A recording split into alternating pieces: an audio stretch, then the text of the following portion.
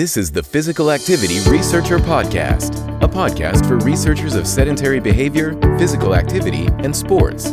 Join for a relaxed dialogue about research design, practicalities, and, well, anything related to research. Learn from your fellow researchers useful and relevant information that does not fit into formal content and limited space of scientific publications. And here is your host, researcher and entrepreneur, Olli Tikkanen. Welcome everyone. I'm very excited about today's guest. He's professor of physical activity, lifestyle and population health at the University of Sydney. He's the Charles Perkins Center team leader on physical activity, exercise and energy expenditure. Ladies and gentlemen, I'm honored to welcome our guest, Professor Emmanuel Stamatakis. Welcome, Emmanuel. Hello, Olli. Thanks for having me. Yeah, thank you for finding the time to be guest in this podcast. So to start off with, you have done research widely related to physical activity and sedentary behavior. What is the things that you get most excited about at the moment? Yeah, it's true. I have a fairly broad portfolio in terms of research activity over the last 10 years or so. And I still, as my professorial title implies, I'm still quite broad. My main passion, my main interest, and my background are on physical activity, and that's where my disciplinary home is. However, I do have a broader interest on lifestyle in the broader sense. The couple of projects I would say that I'm most passionate about, and these are project streams, programs, little programs that are at different stages of maturity, is the Dog Ownership and Human Health, which has been running for some 3 or 4 years. Unfortunately, we had to scale it down a little in the last year or so due to funding circumstances, but it's still alive and kicking overall, and will continue. The second area that I am investing quite a bit of energy in the last couple of years is the Prospective Physical Activity Sitting and Sleep Consortium. This is a very long-term research enterprise, very collaborative. Obviously, as a consortium, it will involve a large number of parties. I've been hugely enjoying it. And finally, the third area that I would like to mention as one of the most exciting for me is the high-intensity incidental physical activity. It's a concept that we coined the term, but I'm very well aware that others have discussed the same concept, high-intensity incidental physical activity, in the sense of those very brief bouts of high-intensity physical activity that are embedded into daily living, that they're not exercise. And I believe that it's a very exciting concept, and we do plan. We have a fairly sizable program ahead. I think it's very exciting because it has been researched very, very little. And public health standards, in particular the American, the US physical activity guidelines, by formally and explicitly removing the 10-minute bout requirement, open new opportunities, new avenues for capitalizing, for making use of this very brief, higher intensity physical activity bouts. Yeah. And actually, like you said, you are using the word incidental. Could you explain or tell the definition of incidental physical activity? Sure. That's a very good question. And I should mention that since we coined the term and we've started using it in our interactions with the media, with funders, obviously we have a few grant applications under review at the moment. We put in a number of applications this year.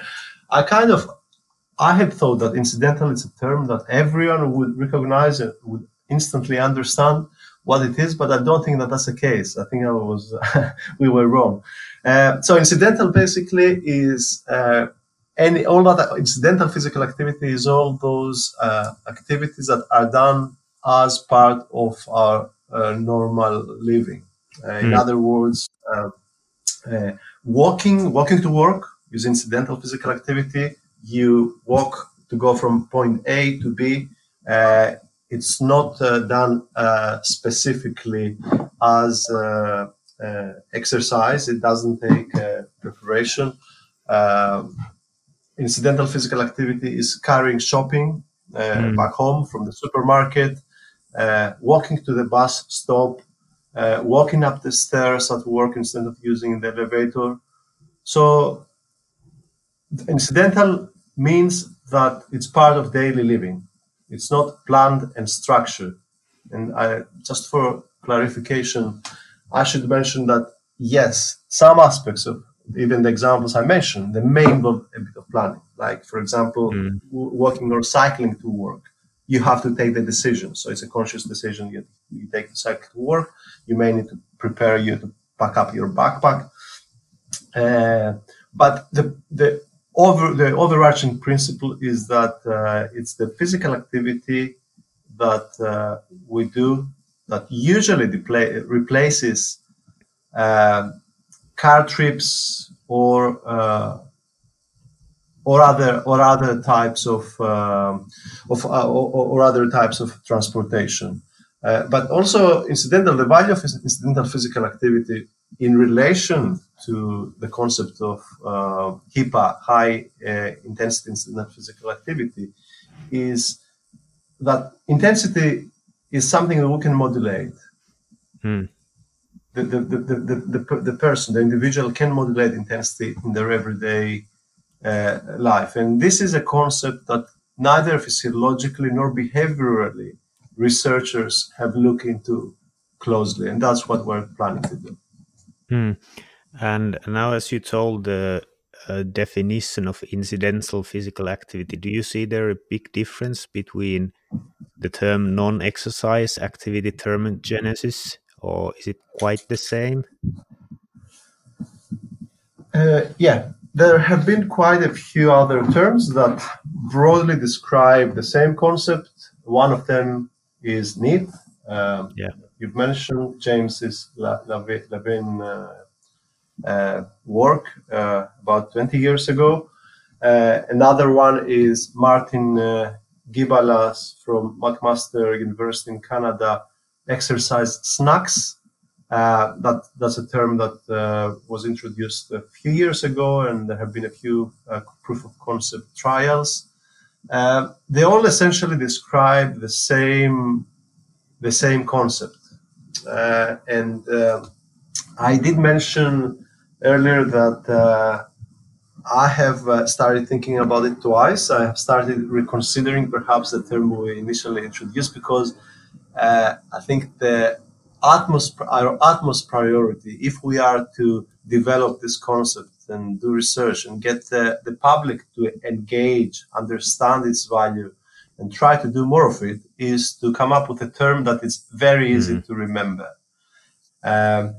So all these terms, essentially they describe the same thing.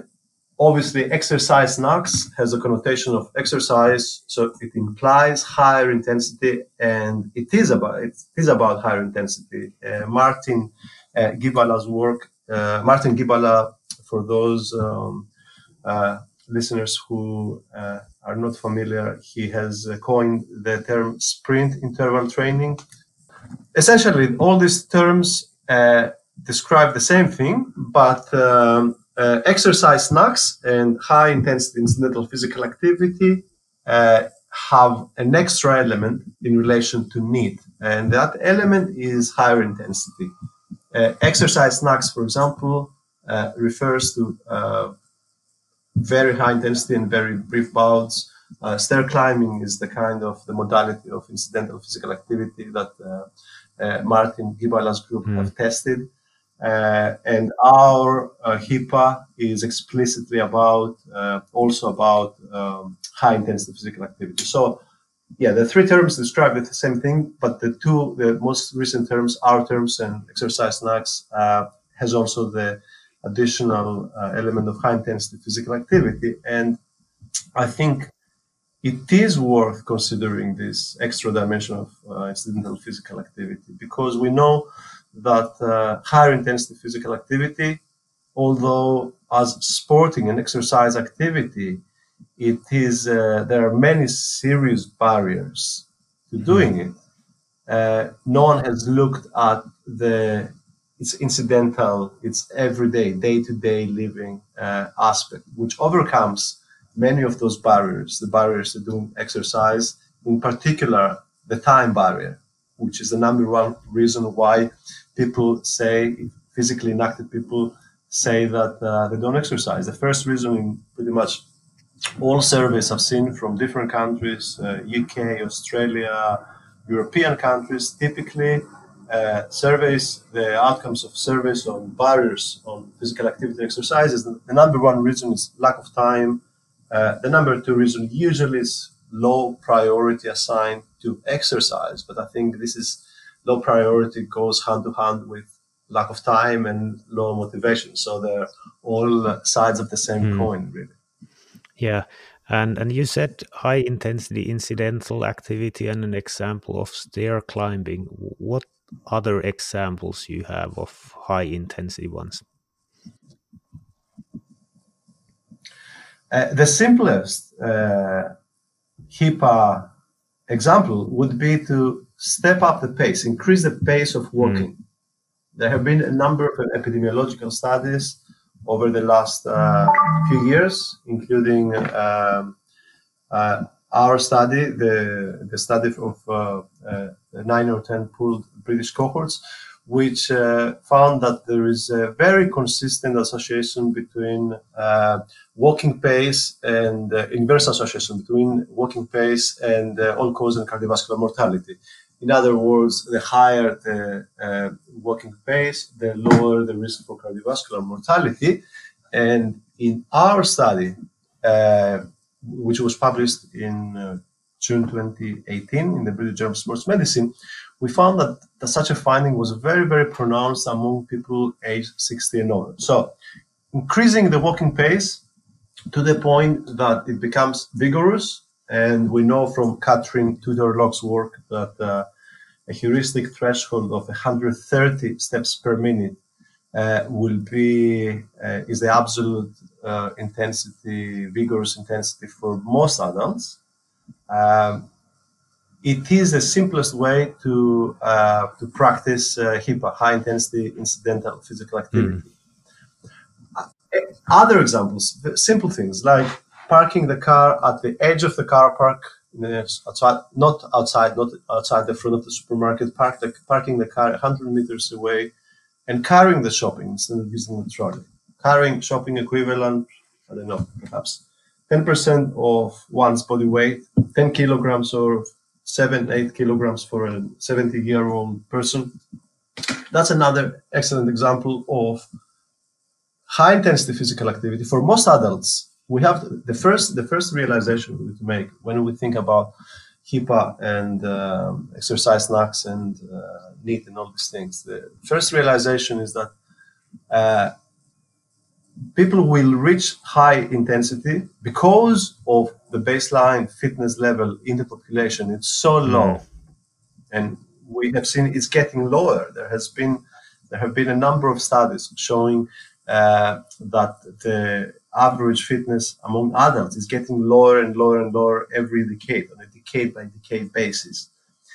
Because people are so unfit, even short bursts of high intensity physical activity will help them improve the baseline fitness, which in turn, hopefully, and I'm saying hopefully because this is not empirically tested yet, because this is a very new field of research, hopefully by building a little bit of fitness capacity, it will become easier for them to be able to consider and perhaps start an exercise program as well.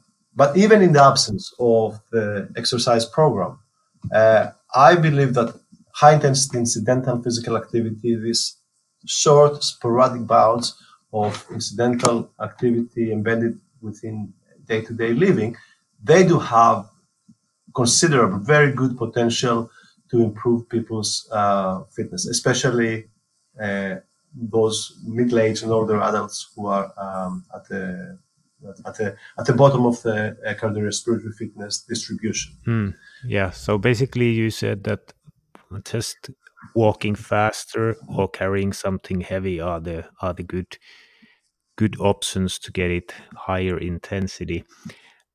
And how do you see that? There's of course showing that any activity is good. Breaking up sitting just for a minute is good, but for higher intensity, do you think the heart rate needs to go up before it is beneficial in some aspects of it? We have as I mentioned before, we have a program of work planned around incidental physical activity. So I will reveal a couple of details about some of those studies. And one of those studies is essentially to physiologically define the bout of HIPAP, to physiologically define the bout of high intensity incidental physical activity. Now, based on the existing evidence, which comes from those proof of concept trials from McMaster University, we can see that even a 20-second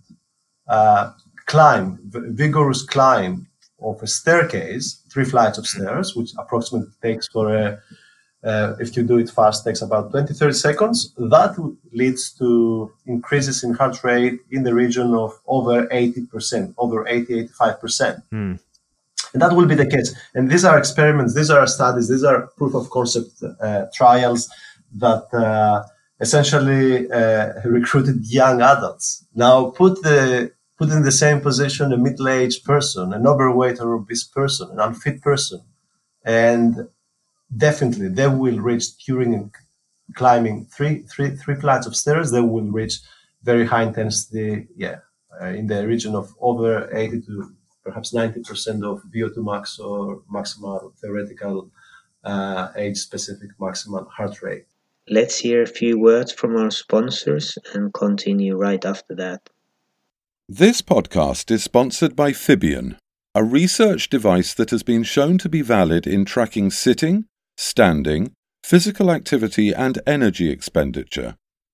Furthermore, Fibion has been shown to be valid categorizing physical activity into light, moderate and vigorous intensity. In addition to scientific accuracy, Fibion provides automatically produced and easy-to-understand reports for research participants. Get scientific validation and learn more about Fibion at fibion.com/research. Yeah, and have you thought of the aspects of muscle activity versus heart rate? Usually carrying something heavy is more kind of loading for the muscles rather than the heart. Have you thought of this?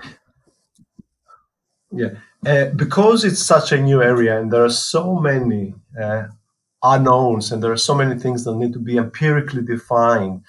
We start with cardiorespiratory fitness as the main outcome. We have to start from somewhere, obviously. We don't have unlimited resources, and when we put in grant applications, many funders prefer the application to be focused on specific outcomes, whether these are physiological outcomes, behavioral outcomes, or disease-related outcomes. So we start from fitness as cardiorespiratory fitness as the first outcome, but I totally agree that there are other aspects of fitness like musculoskeletal health and muscle strength that could also be tackled by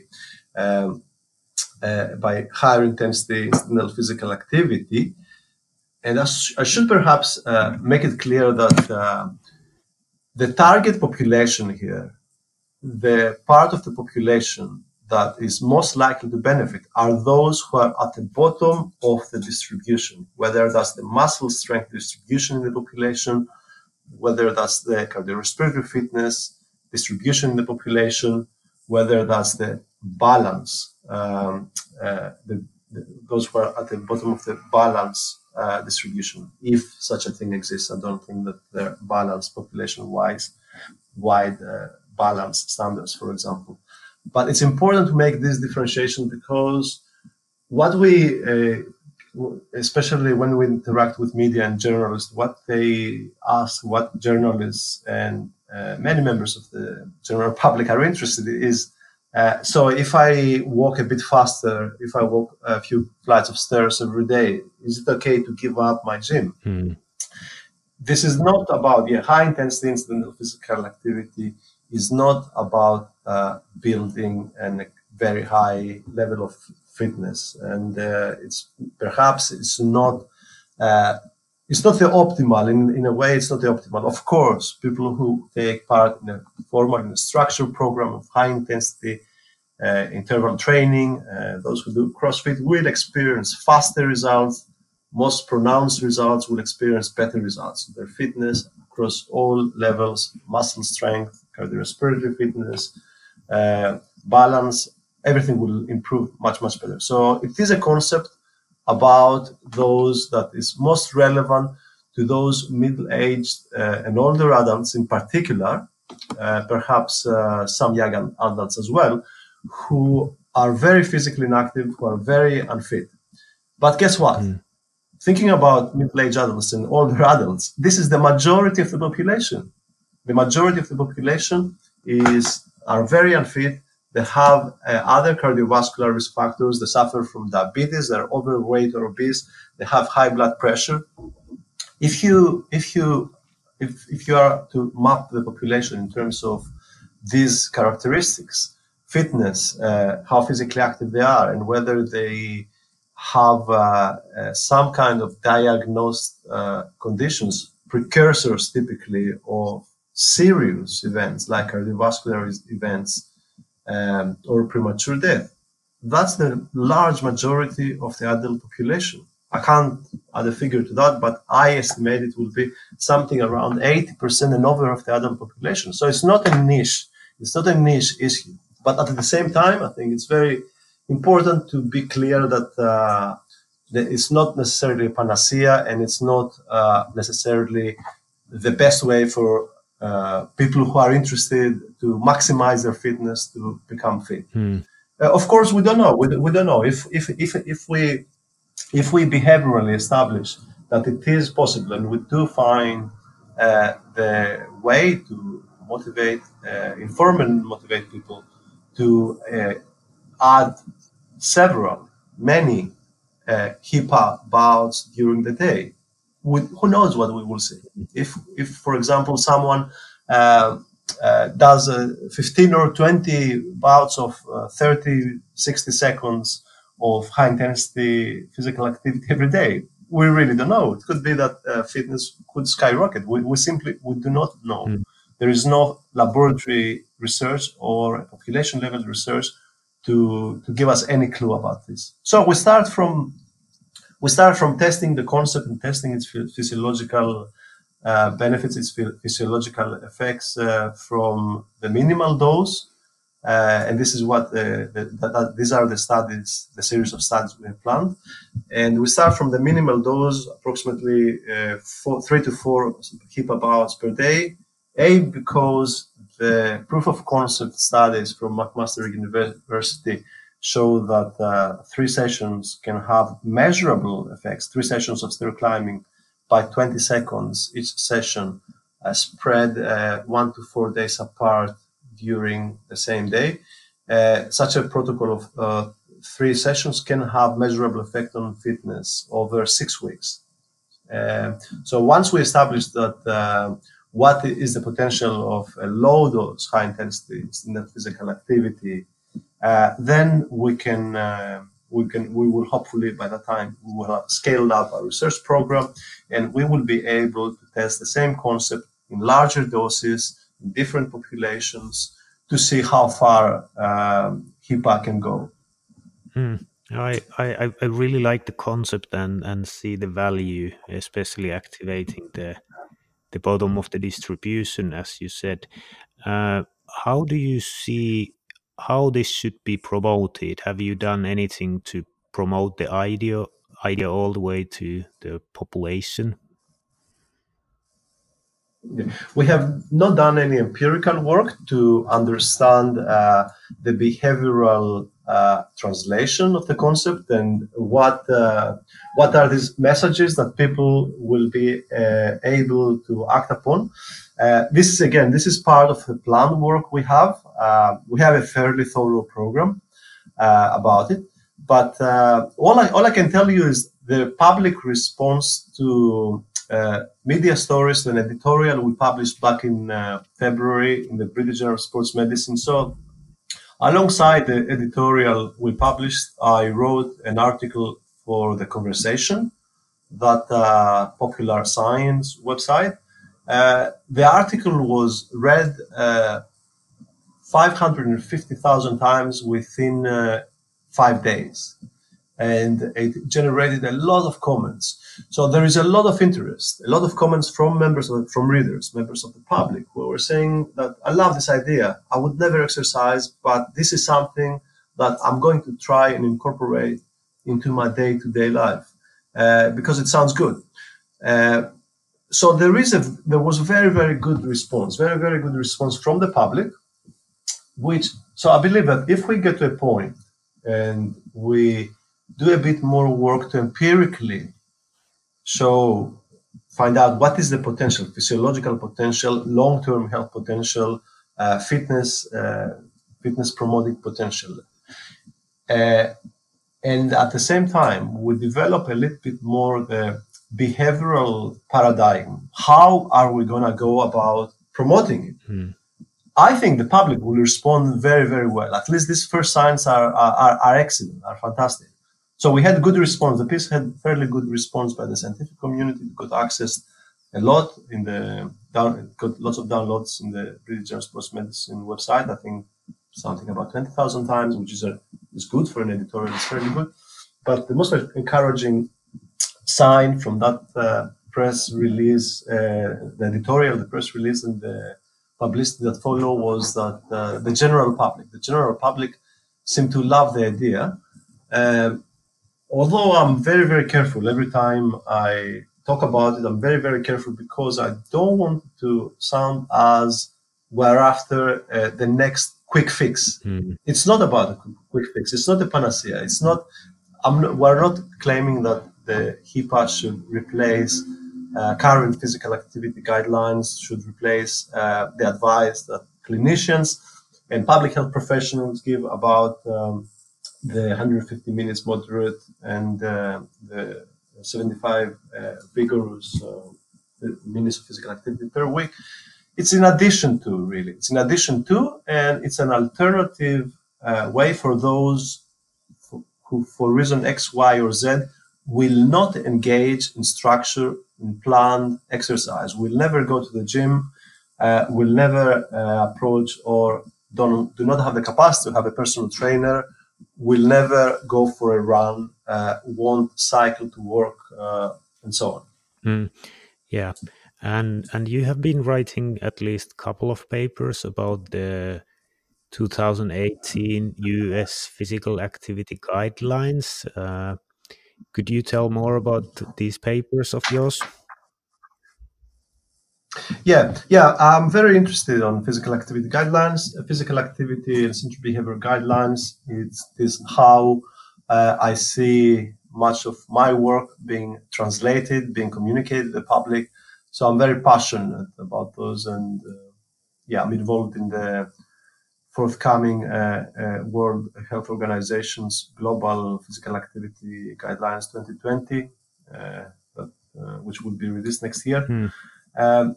It is very encouraging. Yeah, I believe that physical activity guidelines are evolving in the right way, are evolving in a very nice way. For example, and in particular, the the kind of the aspect of the American guidelines that, as I have written a few times, I'm most excited about is the removal of that 10-minute bout, the 10-minute bout for physical activity to be considered beneficial by guidelines. So that's a very positive development, opens several new avenues and opportunities. One of them is HIPAA, the high intensity incidental physical activity. But I believe that guidelines in the next few years, perhaps not in the next 5 years, I would say guidelines, the cycle of physical activity guidelines is 10 years for most organizations, like the Americans release them every 10 years. WHO update them every 10 years. The UK ones are a little less regular, but it was 2004-5, then 11, and then 2019. So 7, 8, 9 years. I think that in the next iterations of physical activity guidelines will be a turning point, and the reason is that we will start seeing objective physical activity studies with objective physical activity measurements occupying a larger and larger chunk of the evidence used to develop the future guidelines. Now, and why is this going to be a turning point? Because objective data will start telling us a different story. I believe that objective data will start telling us a different story as to what are the minimal and optimal amounts. And we saw that with the work of Ulf Ekelund, Aymin's BMJ paper that was published in August. We saw that very clearly, that when you pull a fair amount of accelerometry data and you harmonize it, you have a kind of a good and robust way to harmonize the studies and derive estimates in a consistent way. Effect sizes double compared to what questionnaire studies used to tell us, for MVPA at least. Now, let's not forget that this is very encouraging and very novel data, a fantastic study. I was fortunate to be a review for BMJ as well for the study. We should not forget that waist-worn accelerometry is relatively limited, although it is in some ways a step ahead compared to self-report. When we have eventually data from thigh-worn devices or data from studies that use more than one sensor, and there are such studies already, there are large epidemiological studies that implement multiple sensors, I think we will see even more new insights. We will have a lot richer, a lot more detailed information about how various aspects, including intensity, which is one of many dimensions of physical activity. We have focused so much on intensity or sedentary, light, moderate, and vigorous, only because this is what has been possible to measure. But when we have information, device-based data from other dimensions of physical activity, like the posture, like type, thigh-worn devices now, they can estimate fairly accurately type of physical activity. Cycling versus stair climbing, walking, running. I believe that the guidelines will be forced to change. Which is not going to be easy. And I'm not, I should make it clear that I'm not an advocate of making changes every time there are a few new studies, there are new body of evidence. Guidelines, in terms of the headlines, the quantitative guidelines, I think they're fine as they are. And they should be left alone for a little while.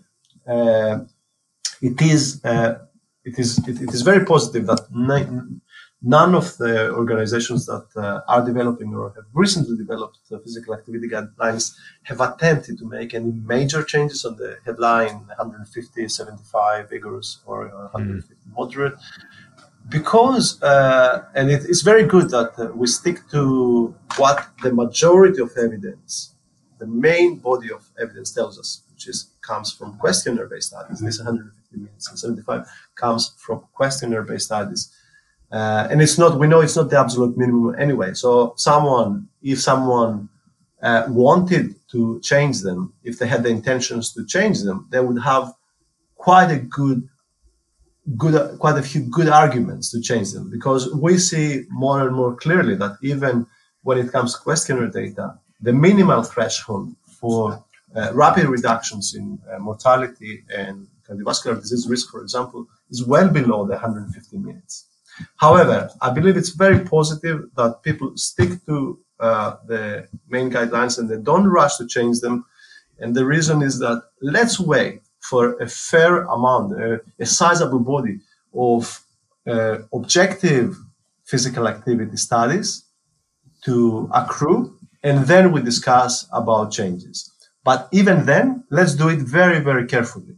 Let's do it very, very carefully and be totally confident that these objective studies, future studies, will tell us a story that's different enough to make it worthwhile going into the trouble to changing them, and then having to kind of disseminate a new set of guidelines to the public, disseminate a new guideline to health professionals, and perhaps confuse some. So we don't want to be rushing and be making major changes every few years only because there are a few studies here and there. But in the 10 years from now, again, thinking about the future and judging from the current evidence production trajectory, in 10 years from now, we will have a lot of evidence from long-term, longitudinal studies with objective measurements of physical activity that perhaps will be going beyond the waist-worn devices with all their limitations that I mentioned earlier. Let's hear a few words from our sponsors and continue right after that. This podcast is sponsored by Fibion, a research device that has been shown to be valid in tracking sitting, standing, physical activity and energy expenditure. Get scientific validation and learn more about Fibion at fibion.com/research. Yeah, that's very interesting. It definitely makes a difference whether you can actually measure different postures and different activity types. How do you see the recommendations? Isn't it quite tricky? Because anyway, there's a dose response. So more you do activity, more benefits you get. So how do you define that? What do you say to the public that what is the recommendation?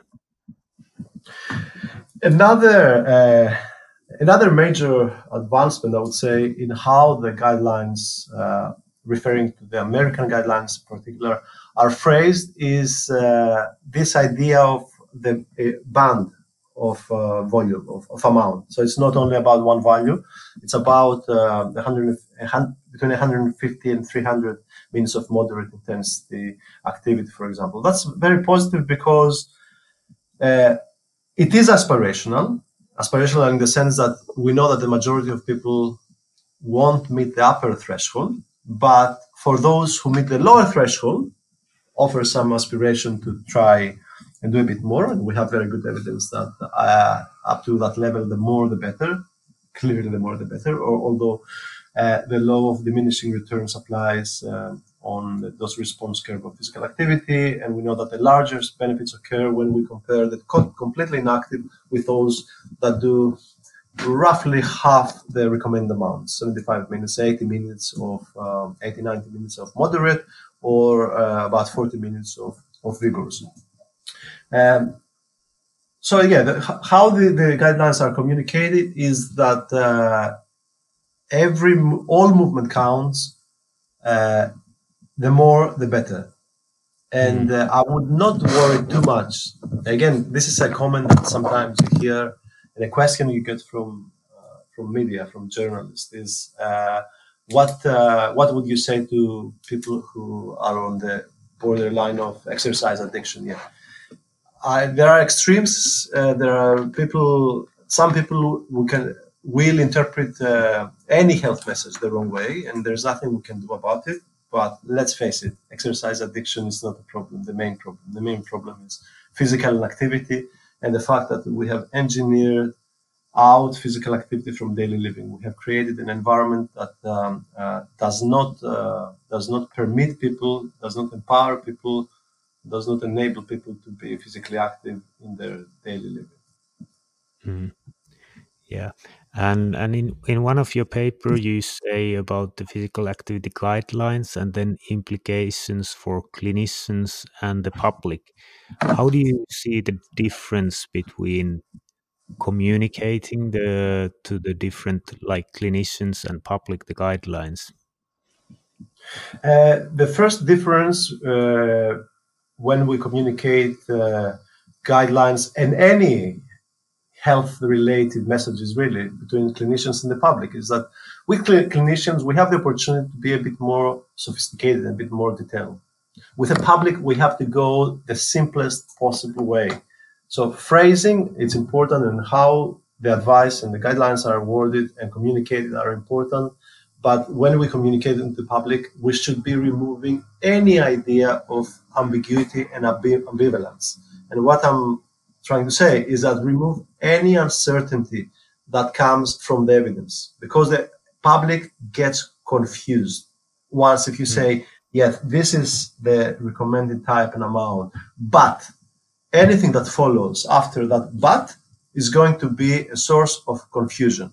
And if the public gets confused, they simply will disregard, they won't listen, and it will be fairly impossible to act upon any kind of advice, simply because people are over bombarded by all sorts of information these days. So simplicity is the number one priority, simplicity and consistency when it comes to communication to the public. The kind of consistency that comes with kind of sticking to the same guideline, not changing the main messages every few years. When we communicate guidelines to health professionals, I think we have the opportunity to be a bit more sophisticated, because they're obviously, thanks to their profession and their training, their professional training, they're more literate, more health literate. They can understand that concept of uncertainty. They can understand that different patient groups and different population groups perhaps have different needs. So the communication is slightly different, although consistency, it is important. It is important with clinicians as well. But we can go a bit further than the one-size-fits-all message with clinicians. Yeah. And how do you think the next guidelines that are coming up, do you think there will be specifically mentioned the high-intensity incidental physical activity opportunities, or how to do it? Assuming that, for example, the next American guidelines will be published in 2028, the next WHO guidelines in 2030, perhaps. I really hope that by that point in time, we will have enough evidence to start fleshing out a message around high-intensity incidental physical activity. Now, whether we will be able to do it or not, we will do our best, obviously. I'm very interested in this, and I'm investing already a fair amount of time and energy and writing things. I'm writing grant applications. I think eventually it's down to the research community, to what extent they will believe in that concept to invest researching it. It's down to funders, which is an extension of the research community, to fund this kind of research. And these are the two main factors that will determine whether we will see specific elements about exercise snacks or high intensity incidental physical activity, or whatever term is eventually going to survive to describe this concept, the concept of HIPAA we coined this year. Other elements of the future physical activity and central behavioral guidelines. We have written we have made a case in a paper published last year about sedentary behavior, about sitting guidelines, that the timing is not right. I think that in 10 years from now, perhaps we will be in a position to have quantitative guidelines about sitting as well. I cannot really predict because I can see that there is a fairly hot debate. There was some debate even before what we published. I think our piece, the 2018 piece, kind of heated the debate a bit more as to whether sedentary behavior is simply the inverse of physical activity. And in a way, yeah, I think the sedentary behavior as a field has done immense good to our research paradigm. It was very, very good that the discussion about this very low intensity activity and sedentary behavior about 15, 20 years ago when this discussion started. And what it prompted us to do is to move away from the MVPA, moderate to vigorous physical activity paradigm, which in a way it's quite narrow. Now, whether sedentary behavior will survive as a distinct, as a behavioral risk factor in its own right, this is something I cannot predict, because there is a fairly hot debate as to whether it's a standalone or it's simply the inverse of light intensity physical activity. So one might argue, instead of advising people to sit less, why don't you advise people to move at any opportunity, to move more, to move at any intensity? Yeah, that's it will be interesting. Yeah, it will be very interesting. Yeah, it will be very, very interesting to see how things will evolve in the next few years. I could see that it's always so many processes in the body, biochemical. There's different pressure when you sit. There's different position on your back. That it's not only the other side of sedentary behavior and physical activity. Of course, many of the effects might be, but don't you think that there's so many things? I think we are not designed to sit as evolutionary animals, that it's probably not, we are not designed to sit, and probably it's not a good idea to sit too much. Yeah, we're not designed to sit to the extent that we sit, and at least we should make it clear that we refer to that part of the population who have occupations, mostly who have occupations that force them to sit in a way. There are other occupations. There are still active occupations who have to be moving for much of the day at a light intensity. For example, cleaners, supermarket workers, sales assistants. So we should be sitting as a posture is very complex. I totally agree, and I do acknowledge. And as I said earlier, I think it's a paradigm that did a lot of good. It was very positive that all this discussion that the sedentary behavior as a research area was introduced about 15 years ago. That was very, very. There's no doubt about that. It's a very sitting as a posture is very complex. Definitely something. It's a big part of the problem. There is no doubt about that, because when someone sits, there is no movement. So when someone sits, there is no movement. Now, when it comes to adults, working age adults at least, we do need to integrate a bit the occupational health paradigm with leisure time physical activity paradigm. And we need to acknowledge that for certain occupations, sitting is not a bad thing, because they need to recover, and their problem is they don't have adequate time to recover from this constant light intensity physical activity, or in some occasions light to moderate intensity physical activity. So it is something that is context specific. The importance of sitting in office workers who are forced to be sitting for many hours.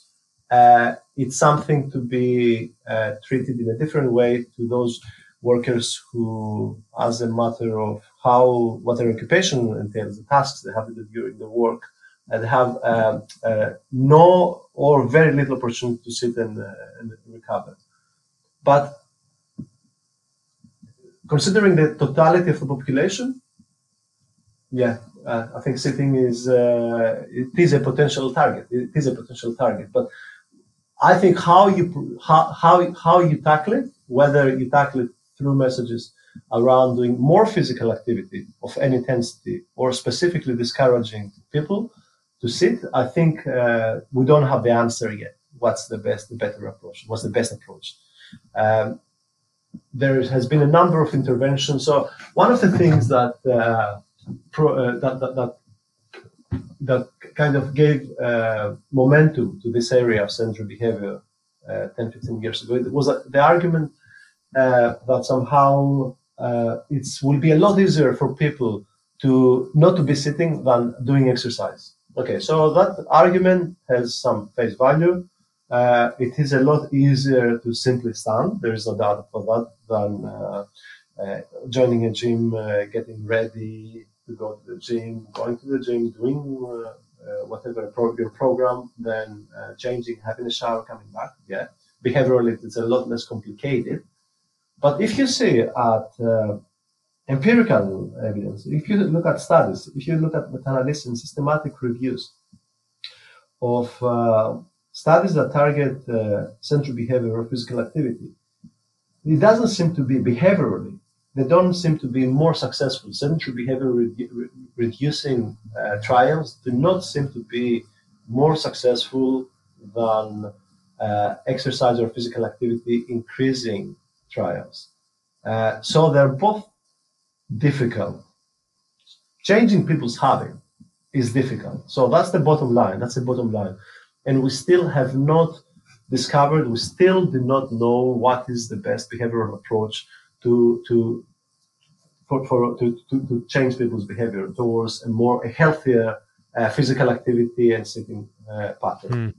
And how do you see that anyway? Like you told that just standing up it's easier than going to the gym, but then the interventions are not more effective. Do you think it's because sitting is defined by norms quite widely, or why do you think it is like this? I think it's the power of habit and the power of the environment.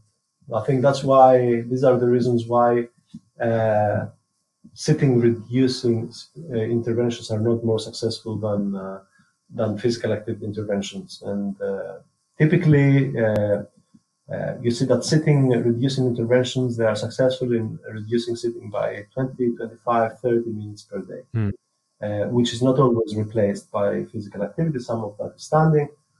In the occupational domain, of course, they're more successful in the sense that you see much larger effect sizes when you have sit-stand intervention. So when sitting is replaced by standing through the use of a sit-stand desk, you see effect sizes in the region of 1 to 2 hours per day.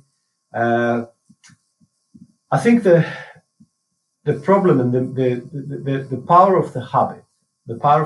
So people are accustomed to doing things in their everyday life in a certain way, and it is not easy for people to change that habit, especially when the environment does not encourage them, and when the environment does not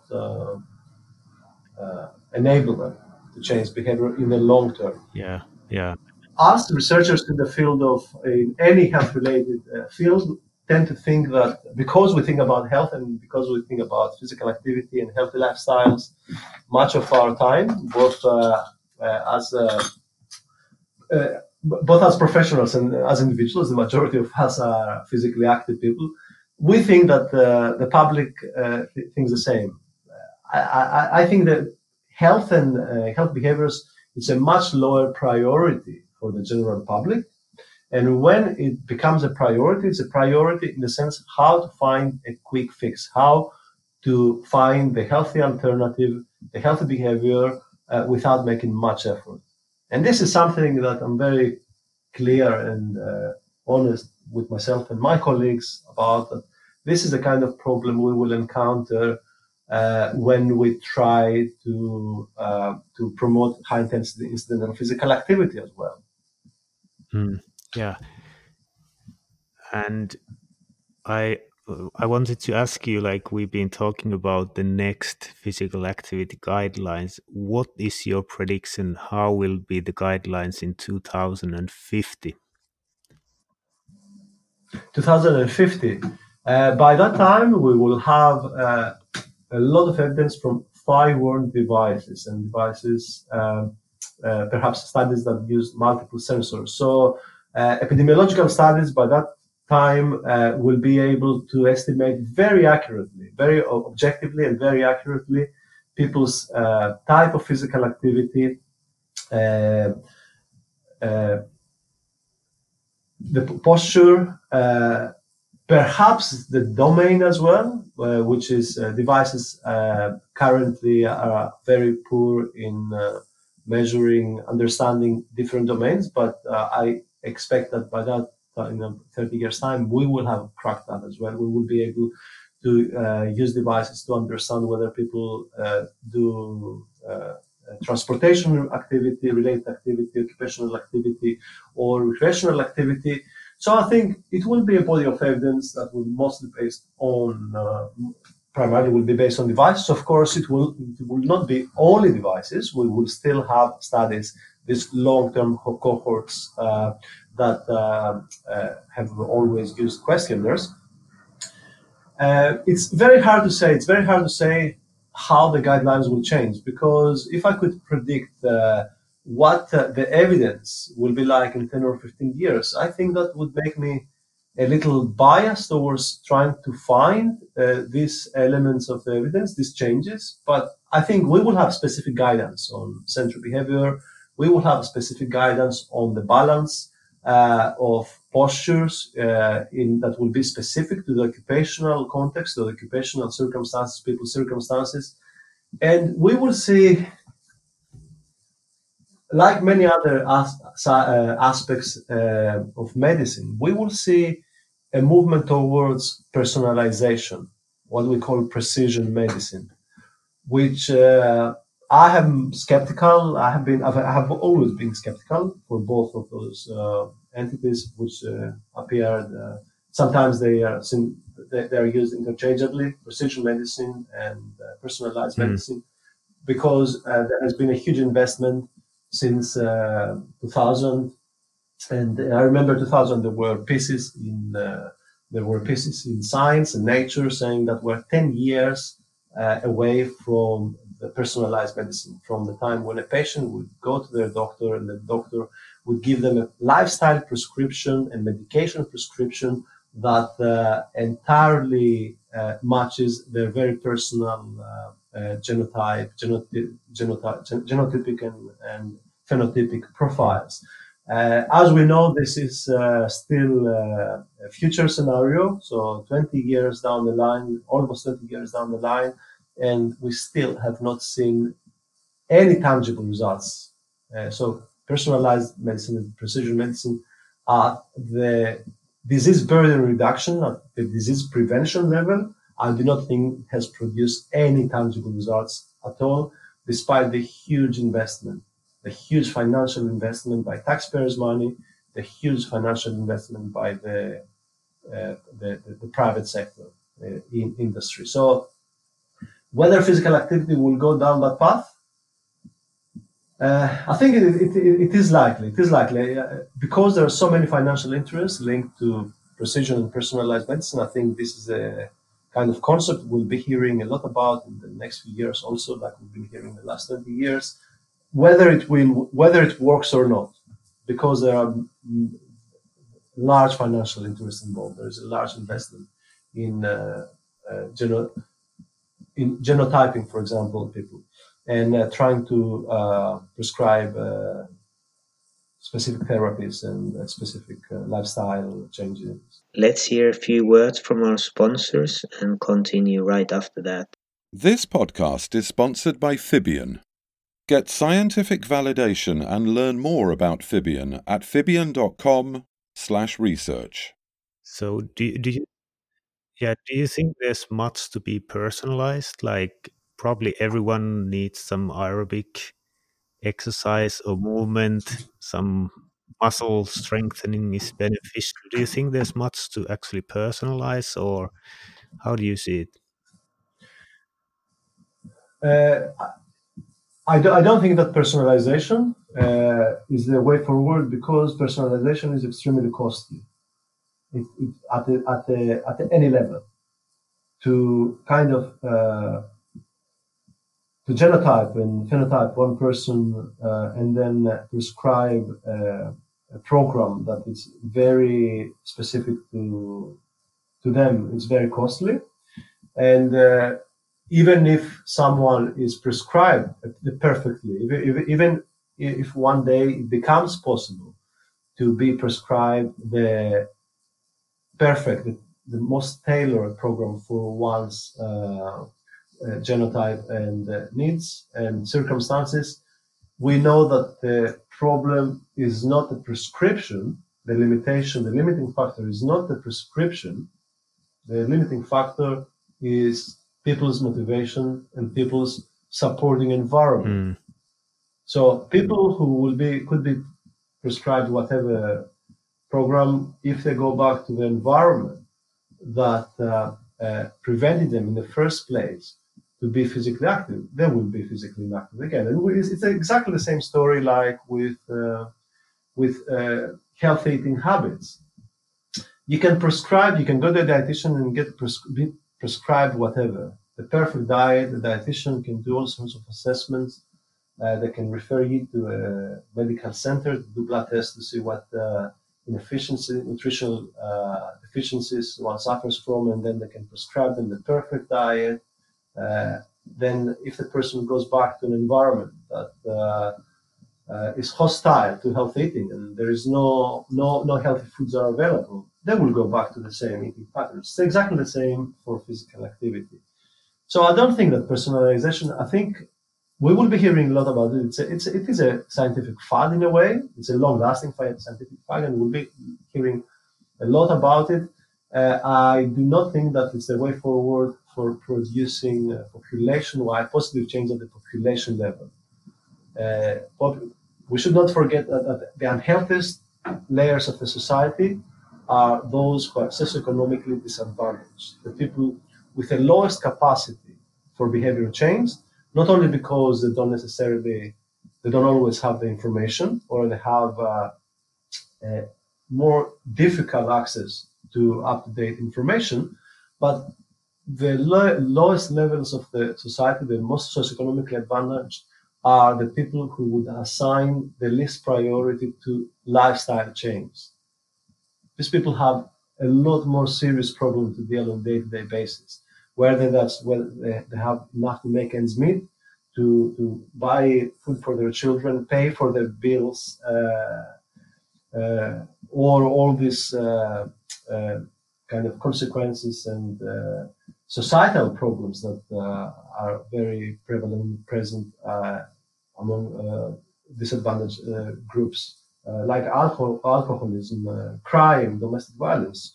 So all these such circumstances are not a fertile ground for people to worry about cutting the 10-year cardiovascular disease risk by increasing their physical activity by 20 minutes per day. Yeah, I see that.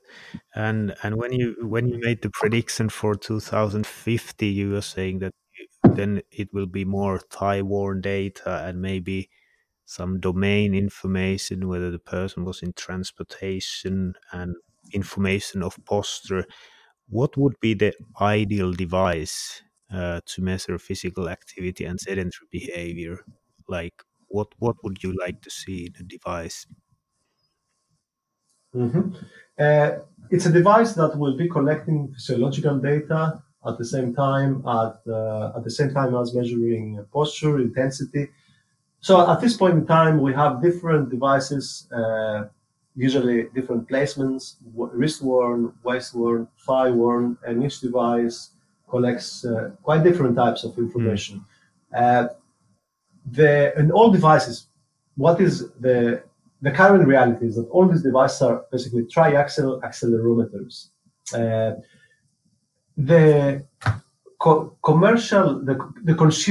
consumer wearable devices sector is a little bit more brave, and it's a bit more brave because they need to be selling products continuously, and they need to be bringing new innovation all the time so that consumers replace their existing gadget with the next one.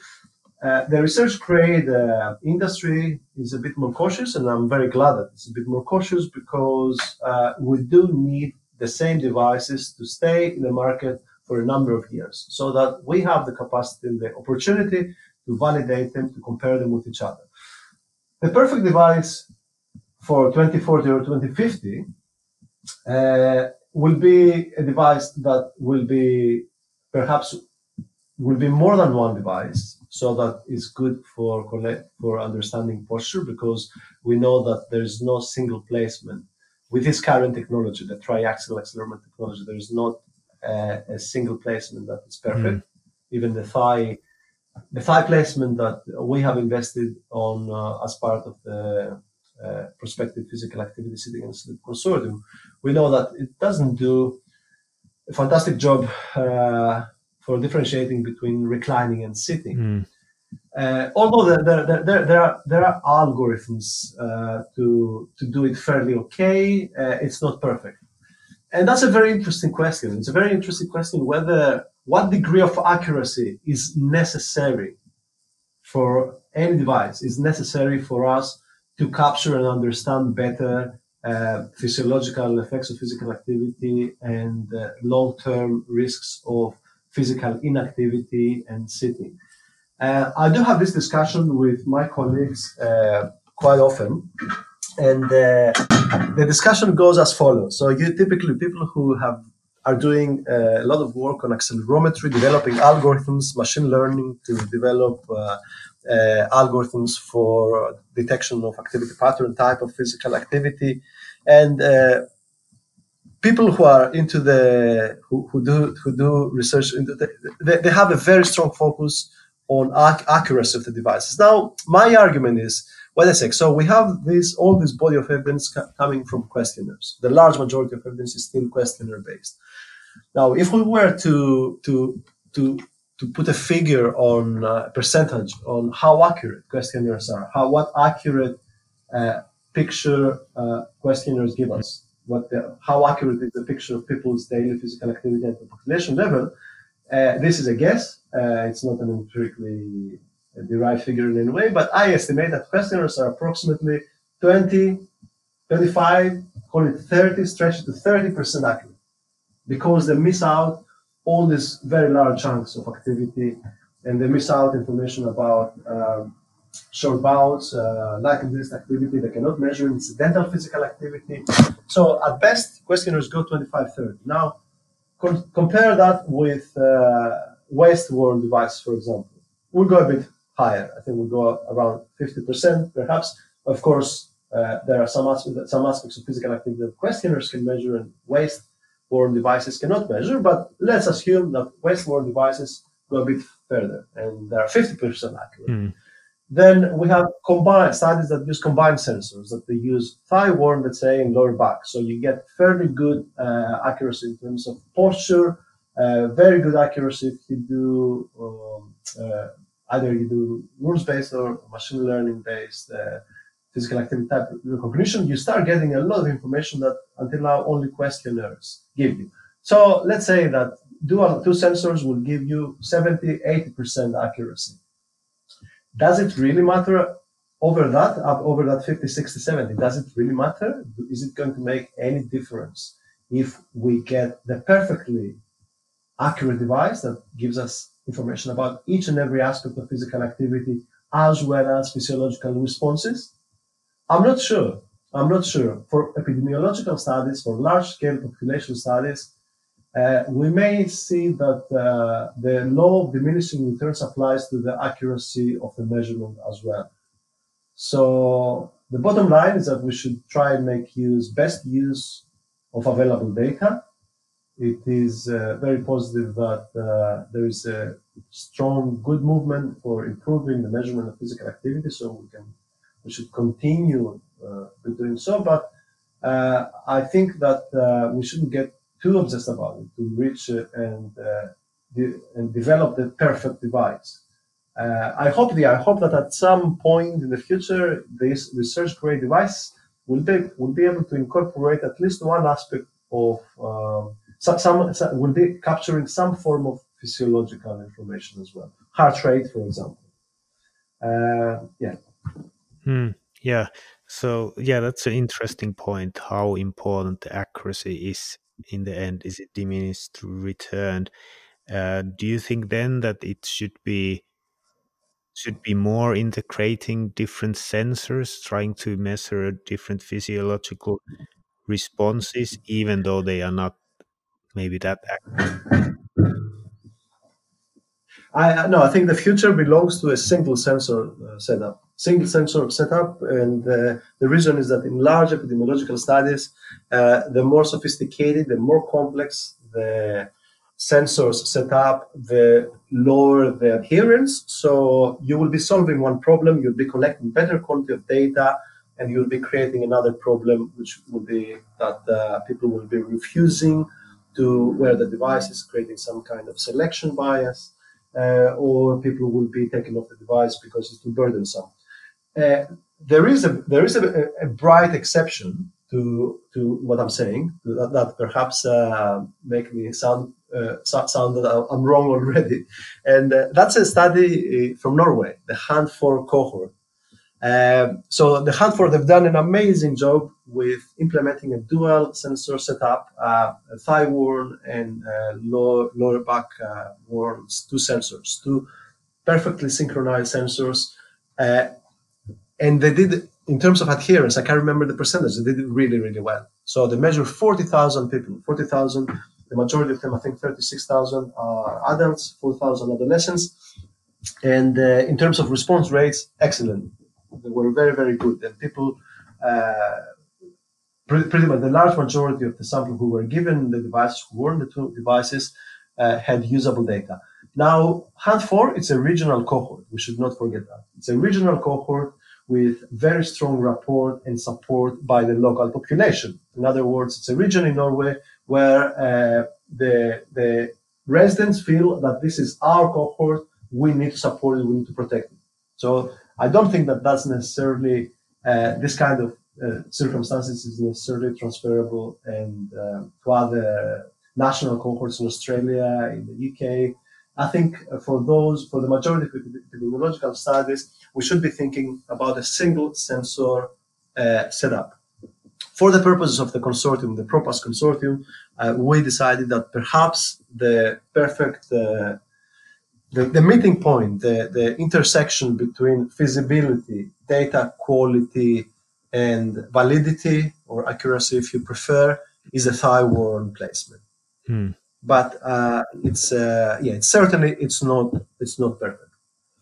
And we specifically focus on a single aspect. We consciously focus on a single sensor setup. Yeah. Because of the feasibility considerations. Once you start introducing multiple sensors, feasibility goes down, adherence goes down. So you end up losing data, and it's very expensive to attempt to collect the data in the first place. Yeah, that makes full sense. Before we finish, I want to ask a question about your dog ownership study. It sounds interesting. Could you tell a little bit more about that project? Dog ownership and human health. So this is the Charles Perkins Center project node called the Dog Ownership and Human Health. I initiated it a few years ago. I was very fortunate in 2015, if I remember well, 2015 August. I was very fortunate to receive a lot of support from many colleagues at the University of Sydney and beyond. I'm truly grateful to people like Professor Paul McCreevy, leading animal behaviorist internationally, Professor Adrian Baumann, that I'm sure you and all listeners know very well, who supported this idea. So the idea behind that program of research is that although dog ownership is so prevalent in Australia, for example, 40% of households own a dog. Although, and similar figures are from the UK, the US, many most high-income countries, dog ownership is very, very prevalent, 30, 40% and over. Now, looking at empirical evidence, what is the influence of having one or more dogs, living with one or more dogs? The empirical evidence is very, very basic, very, very poor. Obviously, as a physical activity scientist, we had a particular interest in dog walking, but my interest was very personal. When it comes to that program of research, that was very, very personal, because I got into dogs as an adult. So I was 36, 37. Before that, I was completely indifferent. A series of events occurred in my personal life, and I kind of crossed the line. And across the line in the sense that I was indifferent and I became extremely interested, because I saw the value of living with dogs for my personal, my quality of life, and I would say perhaps mental health as well in a way. And that triggered my research interest. That triggered my research interest and triggered my desire to develop a research program. So we started it as a trial, a series of trials on randomized controlled trials on assessing the effect of acquiring a dog for the first 8 to 10 months of the coexistence of the acquisition. But we encountered some serious problems with randomization. So I think one of the main reasons why evidence is not particularly robust, and sadly we were not able to fix that, is that it is almost impossible to randomize. So it's impossible to randomize people to acquiring a dog and not acquiring a dog, or postponing the dog adoption, dog acquisition, because, and despite the very methodical and very systematic work we did a pre-pilot study where we wanted to see what would incentivize potential participants to take part in a randomized controlled trial, what kind of incentives, many other aspects about their intentions. We collected a lot of information about their intentions and the reasons why they acquire a dog. When we went in the field to do the randomized controlled trial, we realized that the decision to acquire a dog is beyond incentives, is beyond external factors. It's an internal decision. When people feel the time is right, they will go and do it, despite the financial consequences. And if people do not feel the time is right, they won't do it, because it's a big responsibility. So we tried to, the stream of randomized controlled trials eventually end up being controlled trials. We're about to publish the first one of these studies. It's not as robust as we'd like to be, but in the current evidence landscape, it's still an important, very useful addition. But we also have a trial on dog walking, what would incentivize people or dog owners to walk more. The statistic in Australia is that among the 40% of households who own a dog, only 60% walk their dog at all. So, in other words, 40% of dog owners in Australia never walk their dog, which is a tragic statistic in many ways, because the first victim is the poor dogs themselves. Dogs need to be walked not only for the physical activity, to satisfy their physical activity needs, but more importantly, they need to satisfy their sensory needs. They need to this kind of enrichment that a walk gives them, the stimulus a walk gives them, the sniffing needs, the olfactory needs.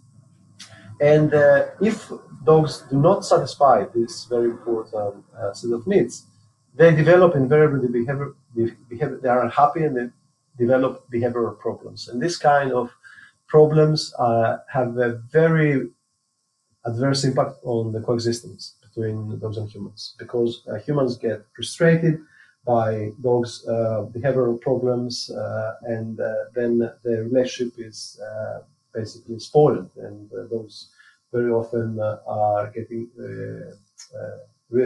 resurrendered. They're resurrendered to a dog shelter, and this is a tragedy. This is a tragedy because it can do a lot of damage to the dog, as well as leading to them being euthanized. So dog walking is very important, not only for the humans, for the owners, it's important for the dog as well. And our Paw Walks trial, we are currently testing the efficacy of a dog tracker, something equivalent to Fitbit, basically, that dogs wear. And it's a wireless Bluetooth tracker that communicates with the dog owner's mobile phone through an app. And very interestingly, the app allows them to sync their own Fitbit with the same application, the same app, and in a way they can compete with their dogs. So it's a behavioral trial, incentivizing and providing. It's an intervention that promotes dog walking through the use of a dog tracker. This is the line of work that we will concentrate in the next few years. We will focus mostly on dog walking because there's a need there. The literature is not developed. And there is a very sound reasoning and rationale for doing so for the benefit of both human health and dog health. And at a very basic level, our newest study is basically trying to characterize the walking. If you look at the literature, nobody knows what is the pattern, what is the usual pattern of the walking in terms of intensity, duration, average energy expenditure. We have a COSMED K5 portable metabolic unit that we plan to use.